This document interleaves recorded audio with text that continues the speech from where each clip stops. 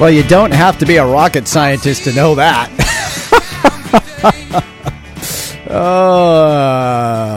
It is what it is. All right. Well, our issue with the computer has potentially been diagnosed. So hopefully we can get a correction for that. That way I don't have to run off my laptop battery, which typically makes it through the show, but not always. 606-6762, your reaction to Las Vegas. No doubt you are aware now, especially if you've been listening to this show, of the details. More than 50 dead, more than 200 injured in a mass shooting incident. Where do we go from here? Where do we go from here? 606-6762. For those of you who may have had friends or family at that concert, more than 40,000 country music fans,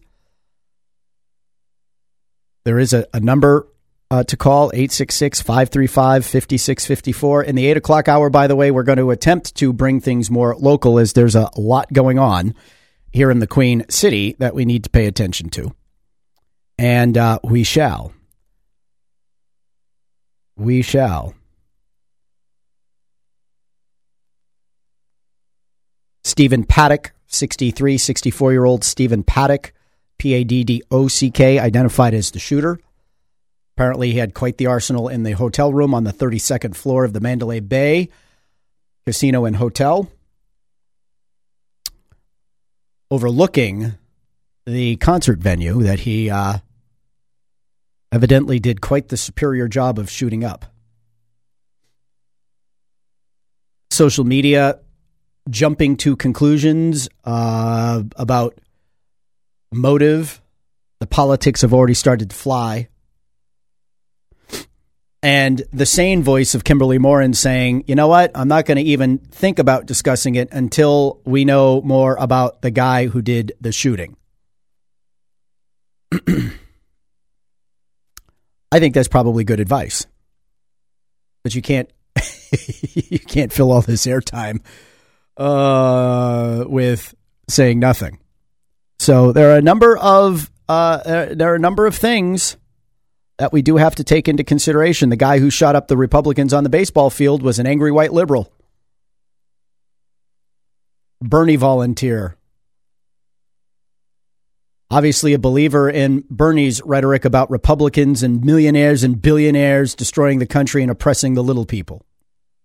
He went to go shoot some of them up. Remember, before the shots rang out, asked two Republican congressmen who were actually leaving the field, are those Republicans or Democrats out there? Republicans. Okay, thank you very much. Bang, bang, bang. We know the rest.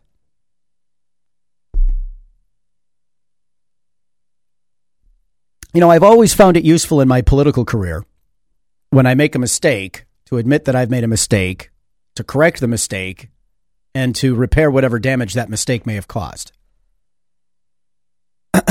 Maybe it was the way I was raised, or maybe it was just my observations of what does and does not work in any discussion, and that is being right at the expense of getting it right is a bad idea. Pushing, talking past each other doesn't resolve anything. And that blame and fault typically don't rest in only one place. And that acceptance of responsibility for the things you do wrong, get wrong, make a mistake about, goes a long way towards correcting the problem, both in the short and the long term. And, we here on the Draw at Large radio show over the years have had any number of guests and any number of ongoing segments where we get into some of these issues. And sometimes it feels like we're talking past each other. Sometimes the segments do a wonderful job facilitating a discussion and a broader understanding of multiple points of view, and sometimes they don't, but we try.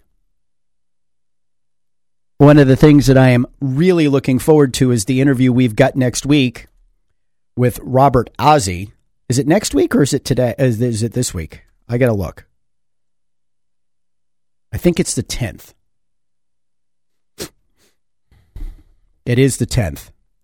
We have a whole hour set aside on Tuesday the 10th with Robert Ozzie for a segment that he does called Ask a Muslim Anything. He's a Manchester native.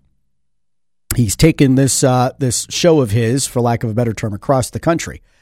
And it's something that Ava Castillo, our immigration segment anchor, has helped us arrange. She gave me his information. She saw him do a presentation in Manchester, and she thought it was fantastic. She was disappointed that there was no representative of the Manchester Mosque there,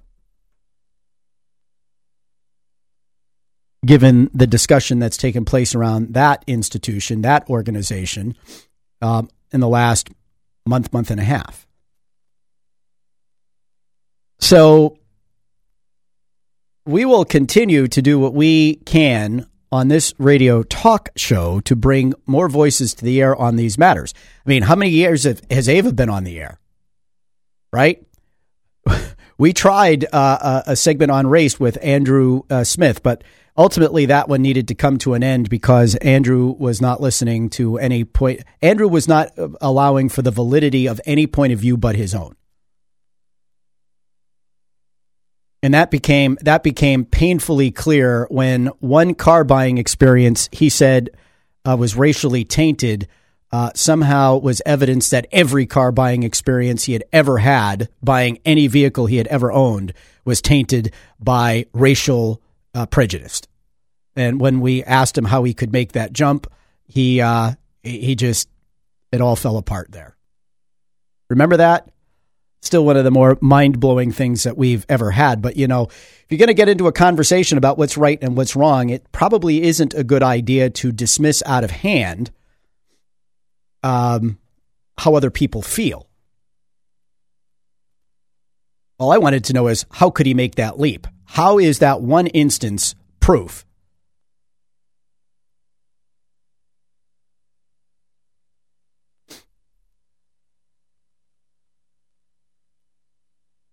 that every instance was, in fact, that way? It seems to me that you look, there's a saying, and that is, you know, in leadership training and things like that, there's a saying that you get what you measure.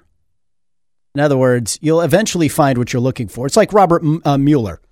All right, the special prosecutor. They've found nothing.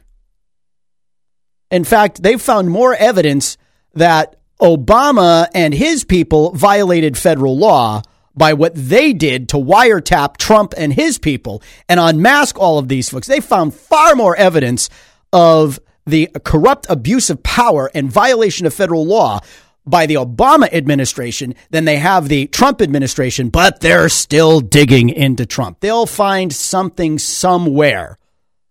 And what they're doing to Paul Manafort and his family and others, the criminalization of political differences, the demonization of different ideas, and the insistence that diversity exists not in mind, not in point of view, not in thought, not in idea, but only in skin color and gender and race and ethnicity and all of the superficial things that you see, and not in the things that you think or believe or reason, are, frankly, they're destroying our ability as a community, as a country, to have a conversation on things that desperately need to be conversed about. And if you read Rules for Radicals, you'll find out that this is no accident. This is the plan. You know, the demonization of our police started when the the former occupant of the White House, was still measuring the drapes. And what happened? He said the Cambridge police acted, quote, stupidly when one of its officers did not allow an unidentified black person into a home. All the black person who was apparently, was he a professor at Harvard? You know, the cops got a call. Someone thought there was a breaking and entering taking place, so they show up. Guy refuses to cooperate, refuses to show ID, refuses to have any discussion, gets arrested for his conduct with the police.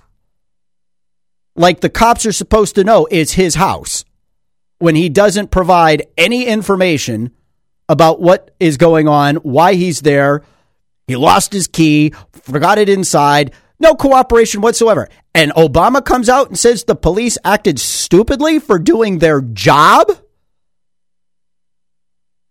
Oh, of course, the theory is, what? A black man can't have a nice house? I don't think that's why the Cambridge police were there.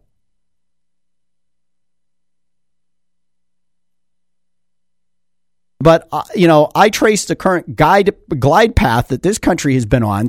We're on a cruise and the captain of the ship is the Tidy Bowl man. I do. I trace it back to that one incident. And from there, all of the evil against our police, leading right up to these bogus protests or these NFL protests based on the bogus theory that police in America just wake up every day trying to figure out how they can do bad to black people.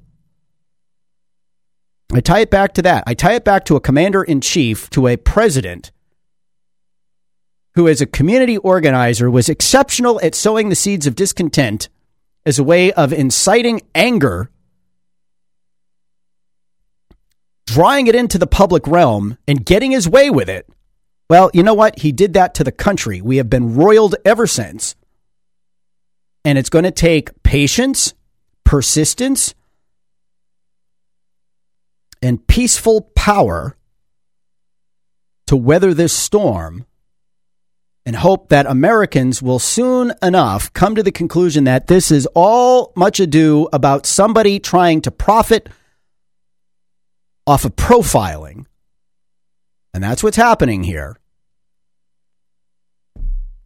And they'll figure out that they've been had. The question is, does the left, who has been incited, does it want to come to the conclusion that it's been misled and it needs to approach things in a different way if the country is truly to deal with people, as Martin Luther King said we should, by the content of their character and not the color of their skin?